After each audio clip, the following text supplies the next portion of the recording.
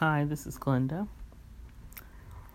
March is Women's History Month, and I will be sharing some things about women who have impacted my life. And the number one woman is my mother. My mother passed away in January 29, 1988, and she was 68 at the time. 67.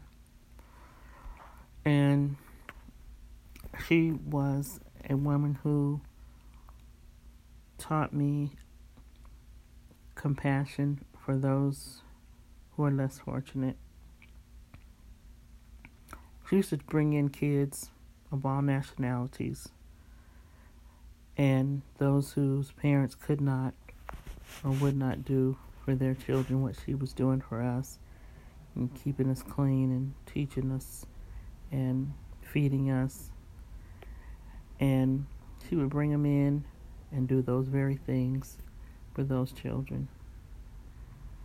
I remember when I was a young kid and we lived in San Francisco, and we went to go pick up this boy.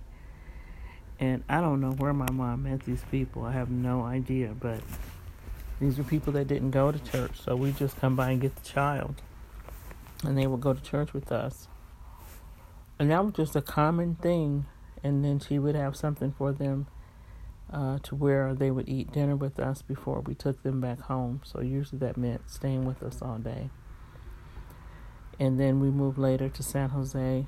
One time, it was kind of interesting. She picked up a girl who was actually in my class at school, but she didn't realize the girl was in my class. And she was a girl I didn't like that much, and I liked her less at that point. But I learned to think of life from how another person sees it, stand in their shoes. And as I stood in her shoes and realized she was less fortunate than myself,